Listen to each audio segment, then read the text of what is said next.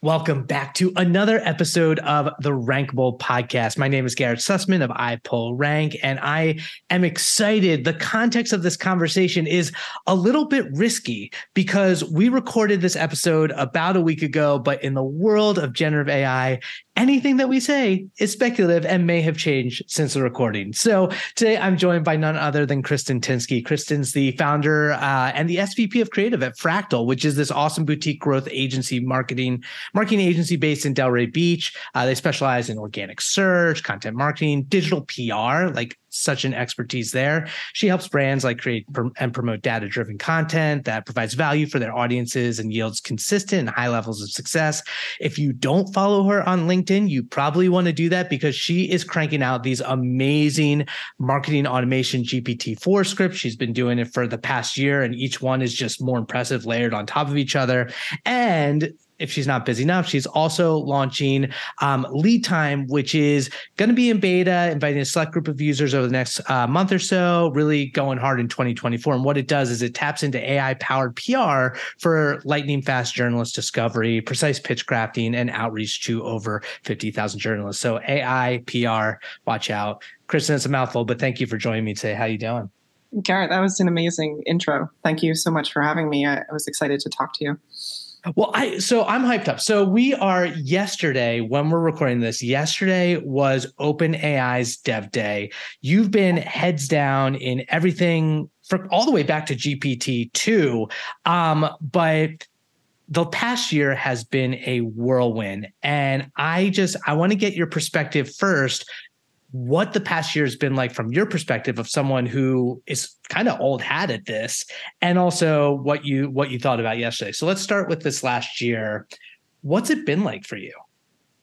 Oh my gosh. I think even people who have been involved in seeing what's happening with generative AI since GPT-2 or even earlier with like Word2Vec and some of these other, pre-transformer types of architectures could see the progression, could see the pace of change. But still, I think, ChatGPT, GPT 3.5, Turbo, and then GPT-4 on top of it all surprised almost everyone with its capabilities.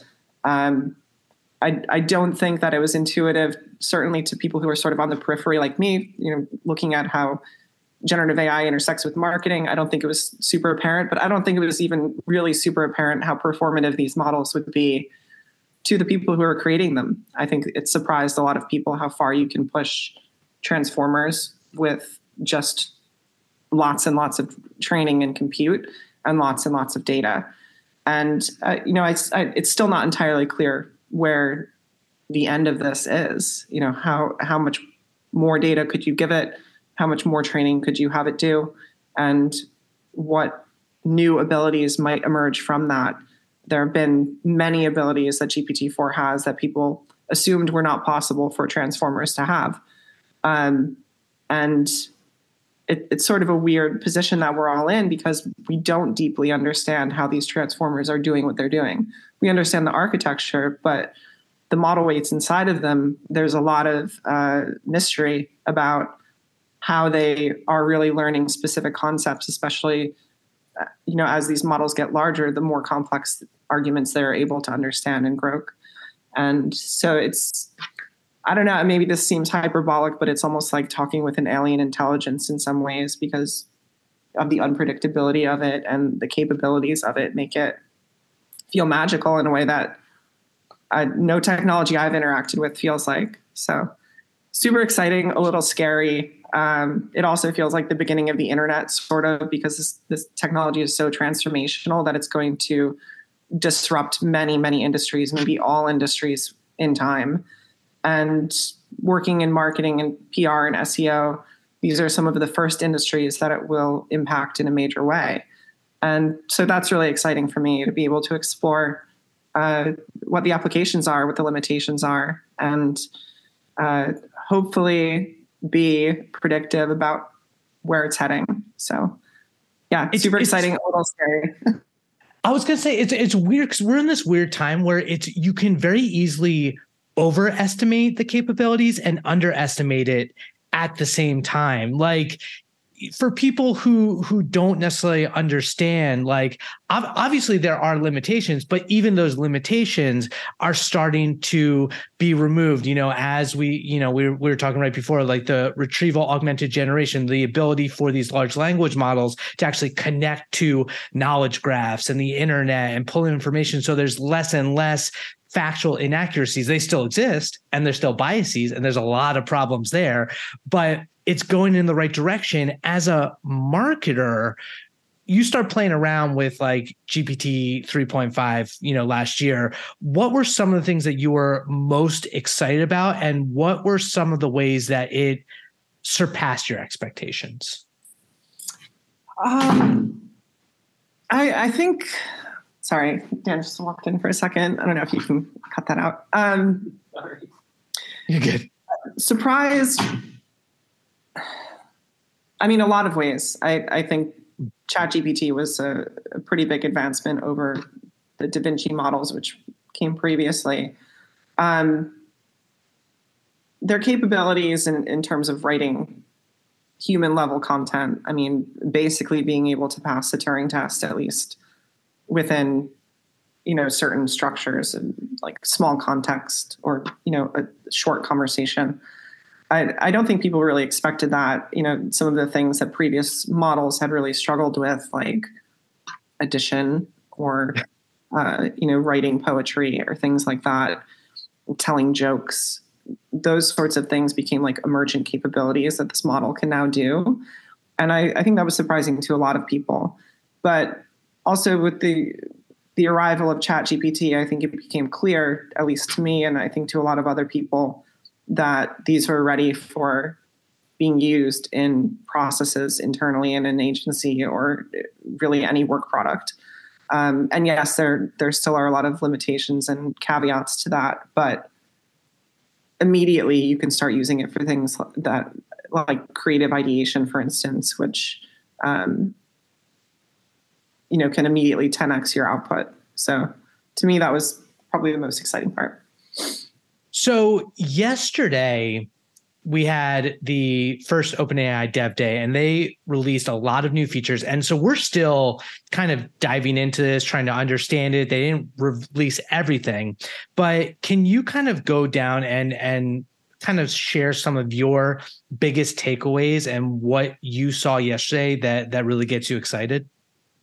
Yeah, I mean, for me, besides the price reduction in GPT-4 API calls, which I think is like 2 or 3x cheaper, the most exciting part to me is the context window on the GPT-4. I guess they're calling it turbo model. So it should be faster for generation, but also 125,000 tokens up from, some people had access to the 32K token model, but a lot of people didn't.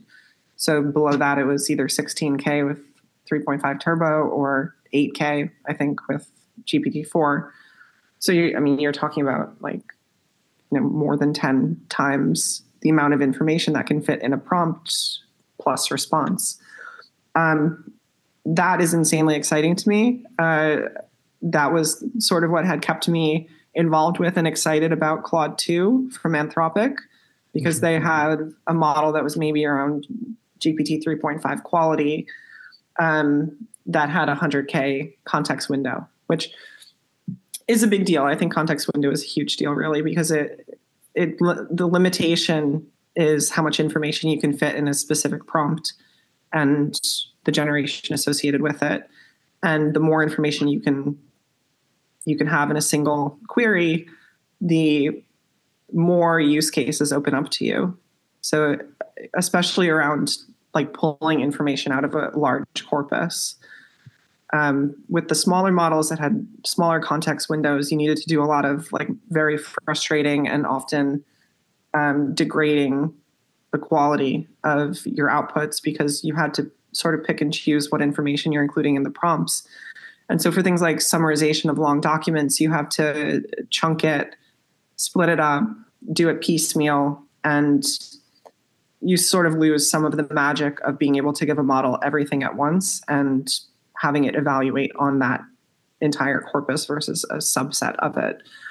And yeah, so I haven't played with the 125,000 125K context window. So maybe next week when this is released, I'll have some more details on it.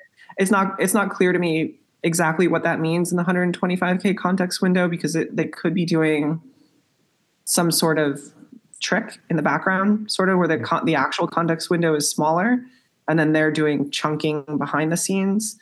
I haven't seen any evidence of that. I've just heard some rumors that may be the case. But my hope is that it's like a true 125K context window, and that you could essentially give it a book and it could write you a master thesis level analysis of that book, essentially. It's really cool, the potential. And I think that as in the mainstream media, as generative AI and these tools become more accepted, more businesses are starting to adopt it. I know, both your agency and here at iPullRank, we talk to our businesses about using generative AI in their content. How are you guiding clients and prospects around like really adopting this technology?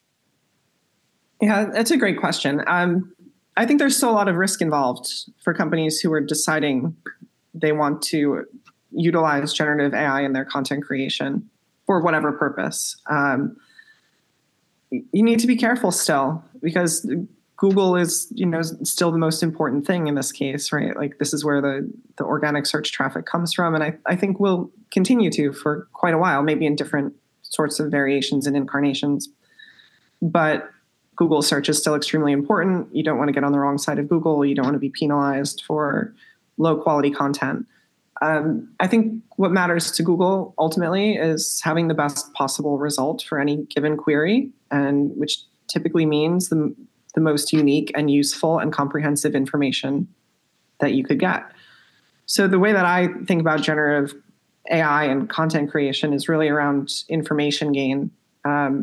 If you're going to be using generative AI, a single prompt and a single response, even if you're using a 125,000 context window that can give you a 20,000 word article at the end, it's probably not going to be what you need in order to rank consistently well in Google. It's probably not going to give you enough information gain, right? Like real value added to the conversation of whatever the topic is that you're creating content around.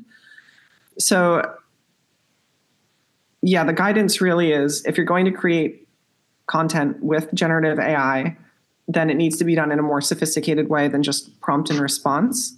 I think it's important to create a system that is using external information as a source of truth, and that the content you're creating is built up iteratively through a number of steps where the generative AIs are refining, researching, aggregating that research, contributing that research to a plan, and then writing the content from the plan, so that you can do something much more sophisticated than like the typical approach, which is just write me an article on X topic, take the topic and publish it. I think people who are doing like the more simplistic version of that and not really caring a lot about adding a tremendous amount of value through their content, through whatever generative AI approach they're using, I think the people that are doing it in the more simplistic way are the ones that will run into trouble, depending on the volume they're doing it at, how many of their pieces of content on their site are generative AI created versus human created, what the sort of trust and authority of their site already is, what their inbound link profile looks like. So I'm sure there are a lot of factors that will determine, who gets penalized for generative content and who doesn't. The weird thing is, I don't think Google currently is or may ever be capable of identifying like an individual piece of AI created text content.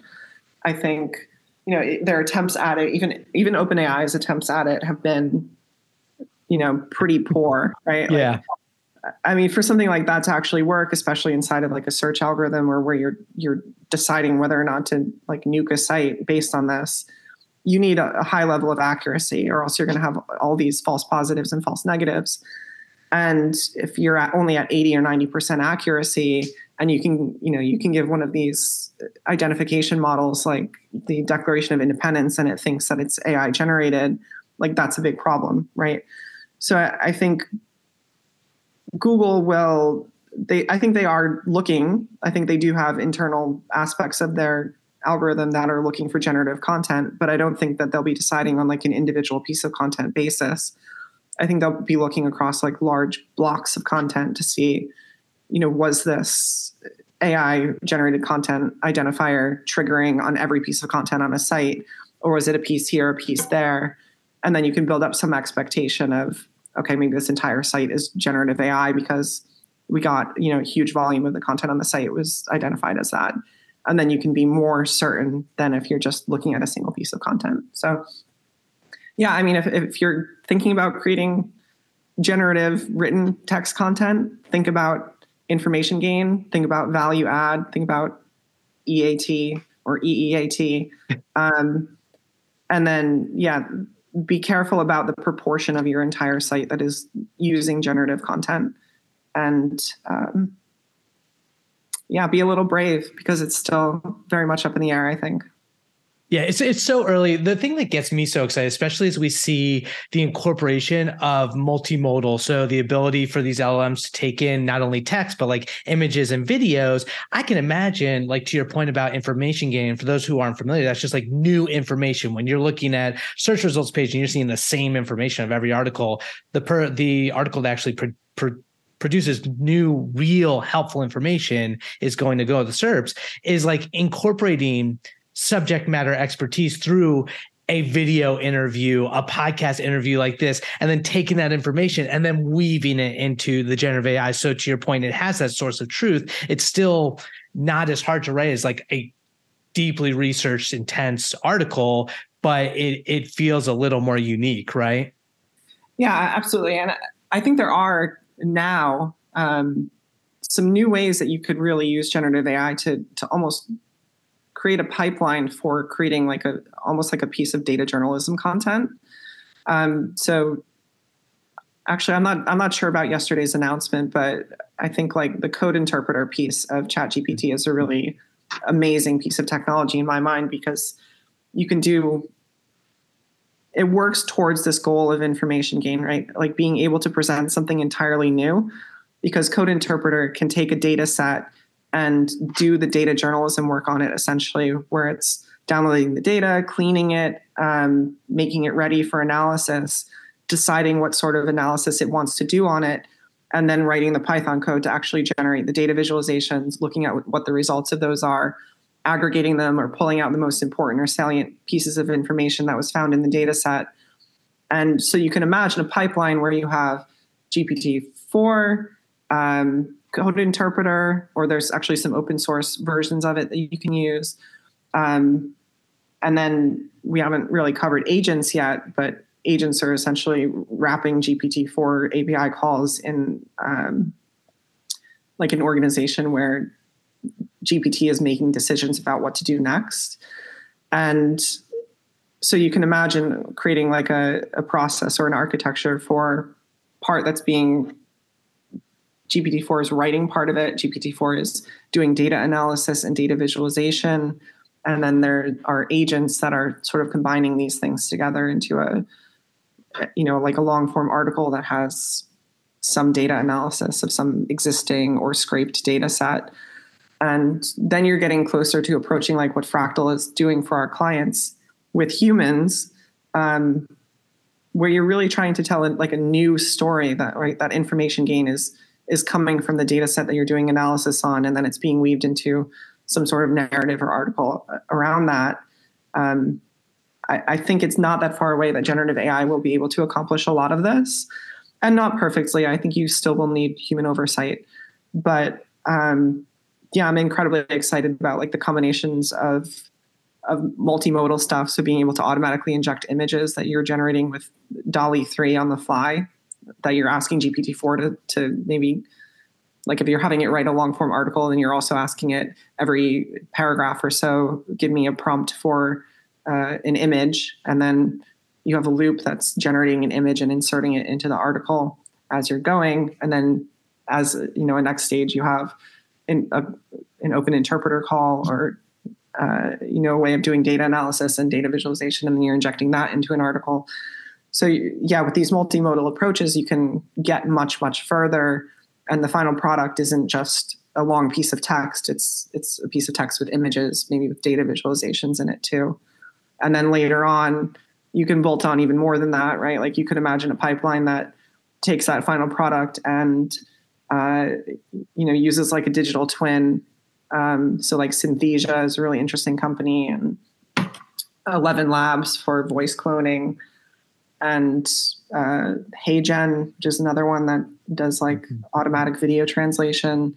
So like this pipeline of content creation where you're creating a very sophisticated piece of content, but then at the very end of it, you're then translating that across lots of different mediums. Maybe you're turning into a podcast automatically with the voice cloning through 11 Labs.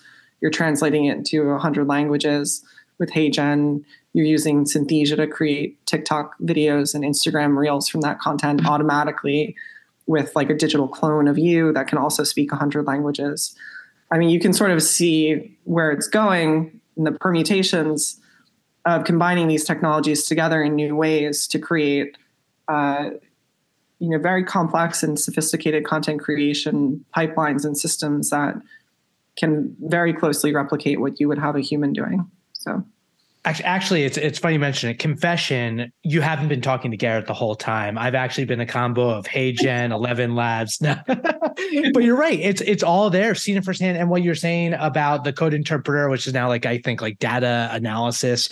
I was doing it the other day with a survey that we did, and a bunch of people put in like times in different formats, and it cleaned that data for the hours and minutes. So it's actually correct. And then it's creating graphs using, the colors and the logo. Like it doesn't look great yet, but it's there. The question I'd ask for you is, how trustworthy are these results? Because, we talk about like hallucinations with just factuality. If you're using something like, data analysis, can you trust the results, or do you really need like to have those data analyst skills to be able to review everything still? Yeah, I mean, it's a really good question. I think at this point you really should have those skills yourself, because you need to look at the code that it's writing to do this data analysis, right? Like if it's cleaning dates or times or whatever for you, you should look and see if it did that properly, right? Like there's no other way to know if it did it. Well, there might be, but there's probably not another way to know if it did it properly unless you actually look at the Python code that it wrote to do that cleaning. And so you need to understand how that Python code would work. I mean, you could certainly have another instance of GPT open in another window, take the code that it wrote and ask GPT, like, tell me how this code works and is this doing it properly? So you could, I guess, probably build in intermediate steps where you have like an agent type system where you have one creating the code, doing the analysis, and then a second one that's sort of overseeing it and validating it. But for now, yeah, it's certainly helpful to know how the code works that's being written to do the data cleaning, to do the analysis. And then also, at least a strong enough background to be able to identify like major mistakes, to understand any sort of more complex statistical analysis that it might do on your data. And to be able to provide suggestions along the way of, can you explore the data further in this direction or that direction? Or can you do further cleaning in this way or that way? Or can we add an additional data set to be able to provide a new perspective on this? So yeah, humans aren't totally out of the picture yet. I think they're still very, especially the more sophisticated and multi-step a process is, the more a human is currently needed. Exactly. I think to that point, just the way you talk through it, at least not in the immediate future, who knows, give it a year and it might not be the case. No, but like, I think we do need that foundational knowledge to run the system, if you will, until the system runs itself. These podcasts are dangerous, Kristin, because you and I, like, we geek out over this stuff. You and I could probably talk for like another like 3 hours about all the fun things that happen. For that, actually, for that reference, I'll include in the description notes. Check out Kristin's interview with the Voices of Search podcast. You did like a 2 back-to-back there, last year or earlier in the year, which was a great listen. But before we wrap up here, are there any what are your predictions over the next 12 months? Like wild and tame. I mean, it's really hard because things are moving so quickly. I mean, with OpenAI releasing this big update yesterday, I don't expect to see anything major from them for 6-8 months, probably. But in the meantime, there'll be a lot of other companies that are trying to play catch up. So like we saw Elon Musk came out with a model a few days ago. I mean, it just seems like a Me Too thing from my perspective, but I guess it was trained on Twitter data. So I don't know what that does. Maybe makes like a very angry and violent AI. But yeah, no, I think we're going to see Anthropic come out with something new. I think we'll see companies that we haven't even heard of yet that will be releasing either customized versions of models or things that are attempting to compete with the biggest players. I think we'll continue to see a ton of changes from Google search and the way that it works and the way that they integrate generative AI into the search process. I don't know exactly how much it will change. I suspect it will change a little less than people might think. I think that they will be pretty careful with the business model that makes them all their money. To their detriment or not, I'm not sure. I think open source models will continue to blow everyone away with the technology that they're developing to create much smaller models that are as performant as, at least some of the earlier GPT models. I think we'll see unrestricted models that don't have like the guardrails that the commercial models have. That's scary. Yeah, it's a little scary because I think as those open source unrestricted models start to reach the performance of GPT 3.5 or GPT-4, they become a lot more dangerous, I think. And they can do things that, the OpenAI API would have not allowed you to do. And so I think you'll see, bad actors utilizing those sorts of things more. But that's not to say that I'm against open source models. I think that we need to have them. I think there'll just be maybe some interesting or slightly scary news stories around how some of these open source unrestricted models are being used and what the implications of that might be.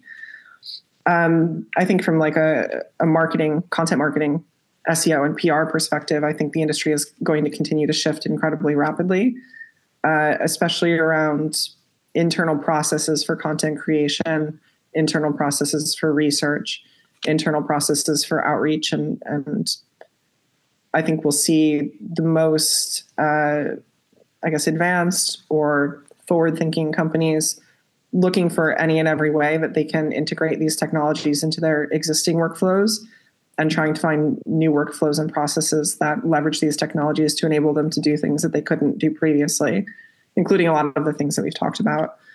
I think people will still need to be pretty careful around going like full force on pure generative AI content. But I do think people will start doing it in much greater quantities than they currently are. I think we'll start to see like a much bigger rise in like digital twins.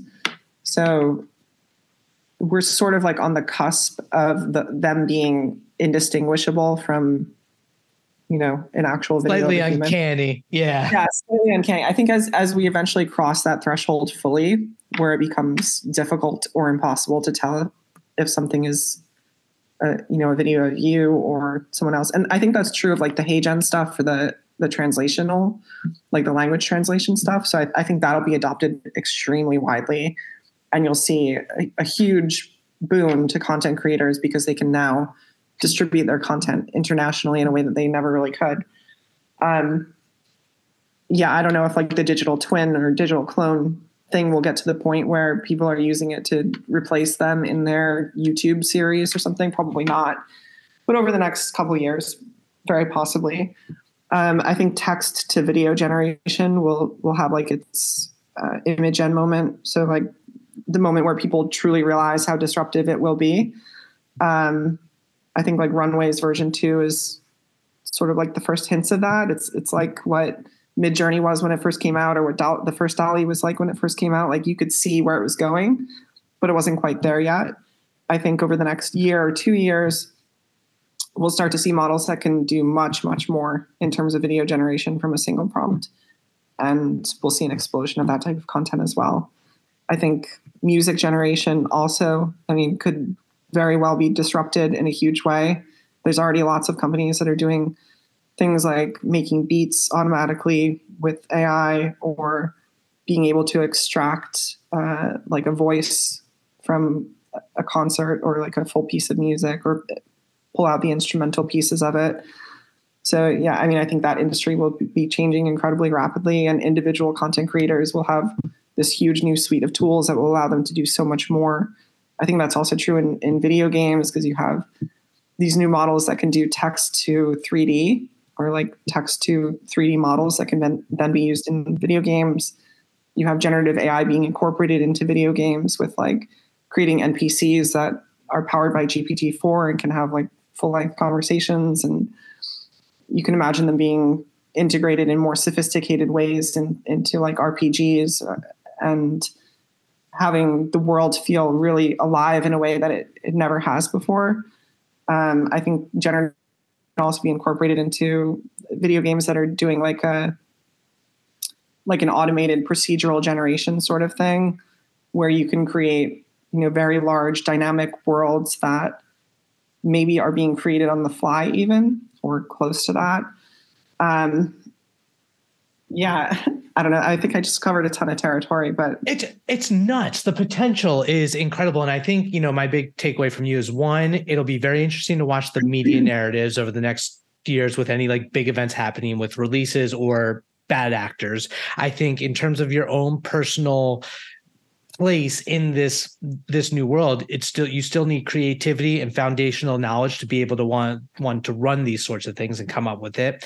And ultimately, things are going to move fast. We're not there yet. It's at the beginning of a much bigger process, but everything's going to be disrupted. No one is safe, if you will. And it's just going to be it's fun to be a part of this ride. Yeah, it definitely is. No one is safe, but I think for the people that strikes fear into, the people who are safer are the ones that learn these technologies and look forward to and try and invent the future themselves, right? This is like the beginning of the open internet, where we can't see what it will eventually become, but we know that it's changing incredibly quickly.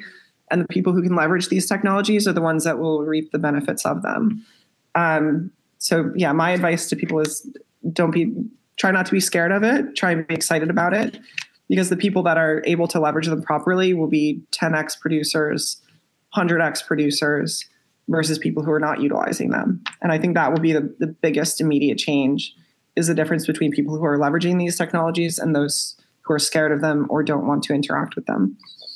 Exactly. And it doesn't need to be code. It's just, things are going to get easier and easier to interact with as well. But that doesn't mean that you shouldn't like train your critical thinking and actually try to get smarter and read stuff and experience things. Okay. I could talk to you forever about this, but let's do some rapid fire rankings. Are you ready? Yeah, let's do it. Okay. Putting the music on, putting some time on the clock, and we're going to dive in.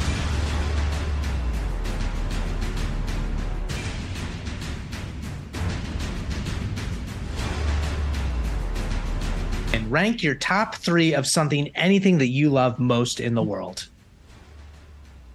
Oh my God. This is hard. I should have prepared for this. What are those big 3 core things that you just love? This sounds really sappy, but my daughter and my wife, Kelsey, and running a family business. Maybe that sounds really sappy, but yeah, I love being able to be creative and build something with the people that I love, and for my hard work to reward my family and to be able to work in an industry that is really exciting to me in a time that's so transformational and special. And I think for people of my generation, like millennials, slightly older millennials, we felt like we sort of missed out on the magic of the very early internet, or at least being able to be professionals in that space and take advantage of some of the amazing things that were happening then. It almost feels like that again, but now, I'm an adult who can fully understand it and hopefully make an impact. Not sappy. I love that. Okay. Rank your best SEO or marketing win. Oh SEO and marketing win. That's interesting. So I think I have talked about this before, maybe on another podcast, but around the time of the whole George Floyd situation that happened, everyone was feeling incredibly frustrated and like they wanted to contribute in some way to this obvious and massive issue of police brutality and bad behavior. And I had serendipitously, maybe in the few months prior to that, been working on a content idea for a site that Fractal owned called lawsuit.org. Just trying to come up with something really interesting and newsworthy. I had realized just through some other Fractal work that my local county has a database of like all arrest and traffic stop records, which to me was sort of fascinating because you could use it as a data set to really more deeply understand what's happening in your particular county and how the police are interacting with the population. So who they're arresting, where they're being arrested, what is the meta information of the people who are being arrested, and so on. And so we undertook like this relatively large scraping project to try and get all of the data that we possibly could from Palm Beach County, and then look at it, see what are the cops doing? Like, are there weird anomalies? Are there like individual officers that have 5x the number of arrests of African-American people than they should?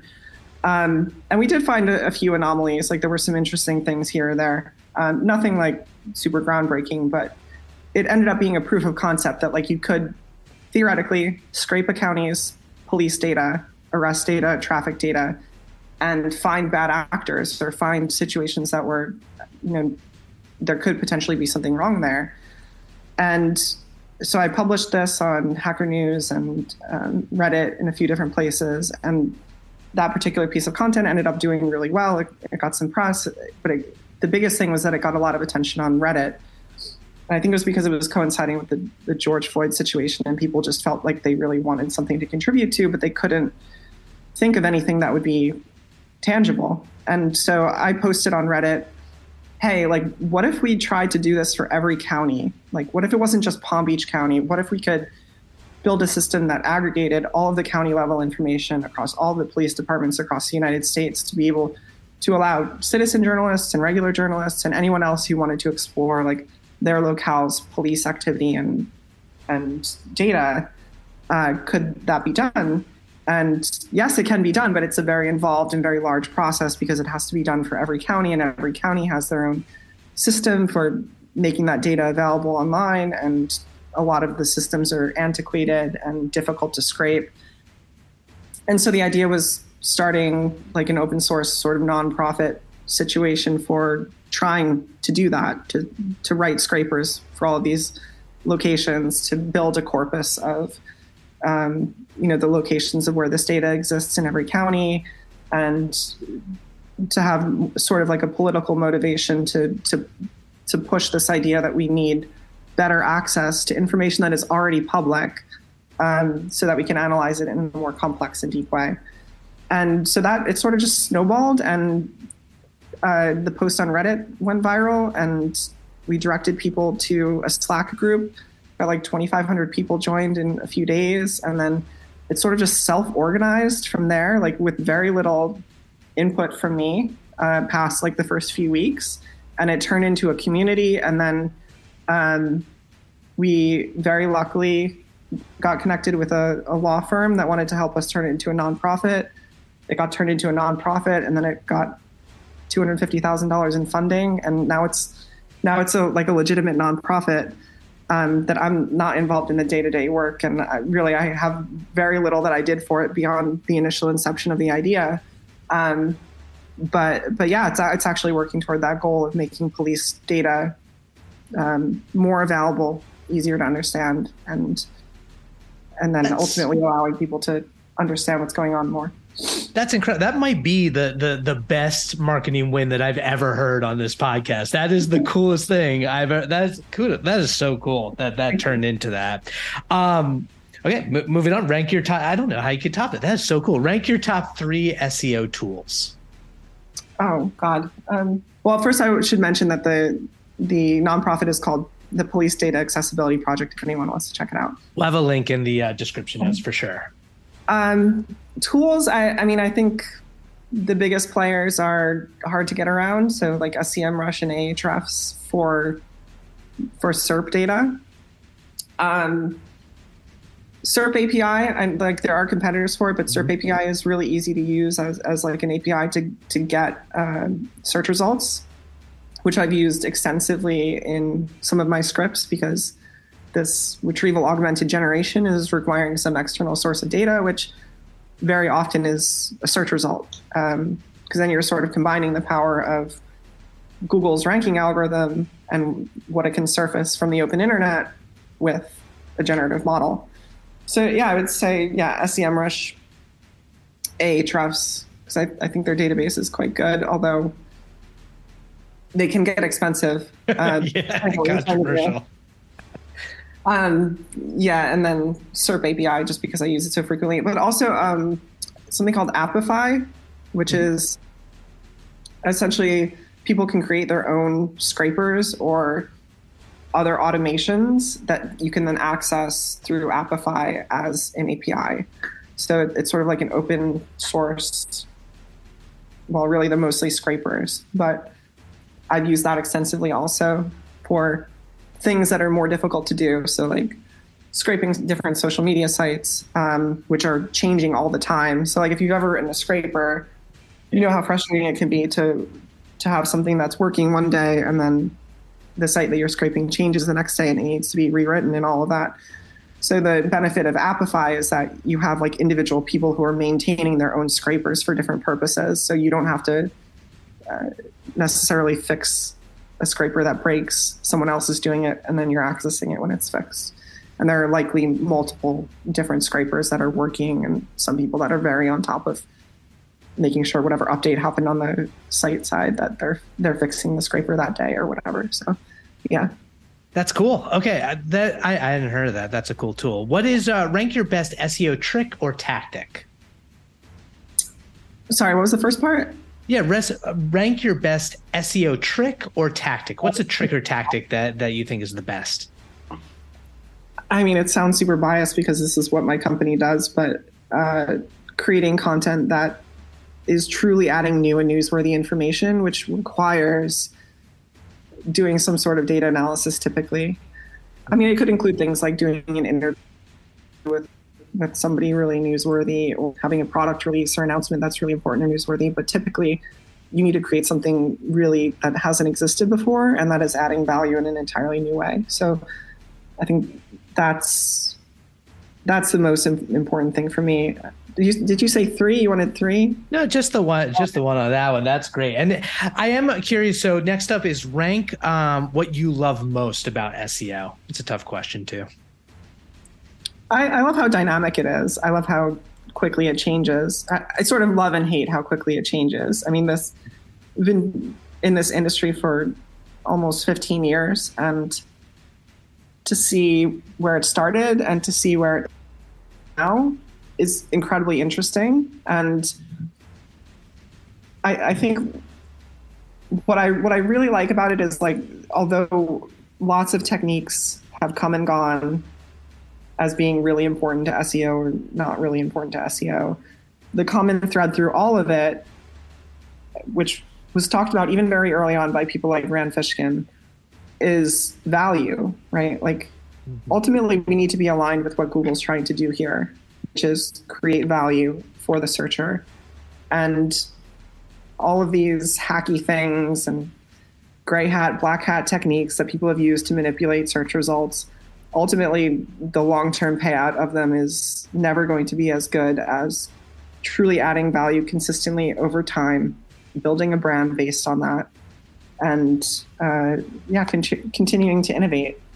I love it. Rank your best learning SEO resource. How do you learn SEO? What's your best resource? I think it depends on what stage you're in of learning. I think early on, there are plenty of like learn SEO resources out there by people in our industry that are well known, that are great for getting a handle on all of the basics of it. I think for the more advanced stuff, you're going to find the most interesting, cutting edge stuff inside of closed groups typically. Mm-hmm. So like Slack groups, or conferences or things like that. Friends. Friends, yeah. It's a very close-knit industry too. Yeah. So yeah, I think for better or worse, the most interesting cutting edge stuff is going to be found, in like closed groups typically. I think that's good. Okay. And so to that point, this is the most unfair question, but rank the top 1 to 3 SEOs or marketers that you most admire or look up to or respect. Oh my God. Let's see. Well, I have to say Rand Fishkin. I think just because he was one of the first that I ever looked up to and sort of got my start, or our first agency got its start after writing an article for Moz, or what was SEO Moz back in the day. So him. Mike King is obviously incredible. And then I think, Brittany Muller. Yeah. She's absolutely amazing. I think she and I have very similar ways of thinking about where things are going, and the work that she's doing around generative AI is inspiring to me. So speaking of education, she's awesome. Yeah, we had a great episode a couple of weeks ago, which we shared on one of our Slack groups. That she was just kind of talking a lot about the ethics and bias with LLMs, which is a whole other can of worms. Finally, rank your number one cause or charity that you'd want to promote. Okay. I mean, if you want to donate to the Police Data Accessibility Project, that'd be great. But also like any LGBT charity. We have a very like rainbow family / company. So we need a lot of help right now. There's a lot of hate out in the world. And then of course, if you want to donate to what's happening in with the Palestinians and the Gaza Strip, I think it's very, very sad what's happening there. And so I think they need all the help they can get. Well, thank you so much. This has been, like I said, this is a conversation that could go on and on. It's so fascinating and so fun to pick your brain and hear your perspectives on this. Thank you so much for joining me today. If someone wants to get in touch, where's the best place to find you? LinkedIn is where I'm most active socially. And then my email, which is Kristin with 2 I's @frac.tl. Those are the best places. There you go. Well, thank you again for being my guest. This has been awesome. Yeah. Well, thank you so much for having me. I love talking about this stuff. So it was fun to have a conversation. And hopefully nothing changes by the time this is published. But thank you all for listening. My name is Garrett Sussman of iPullRank. And then we will see you again next week. Have a good one. Bye.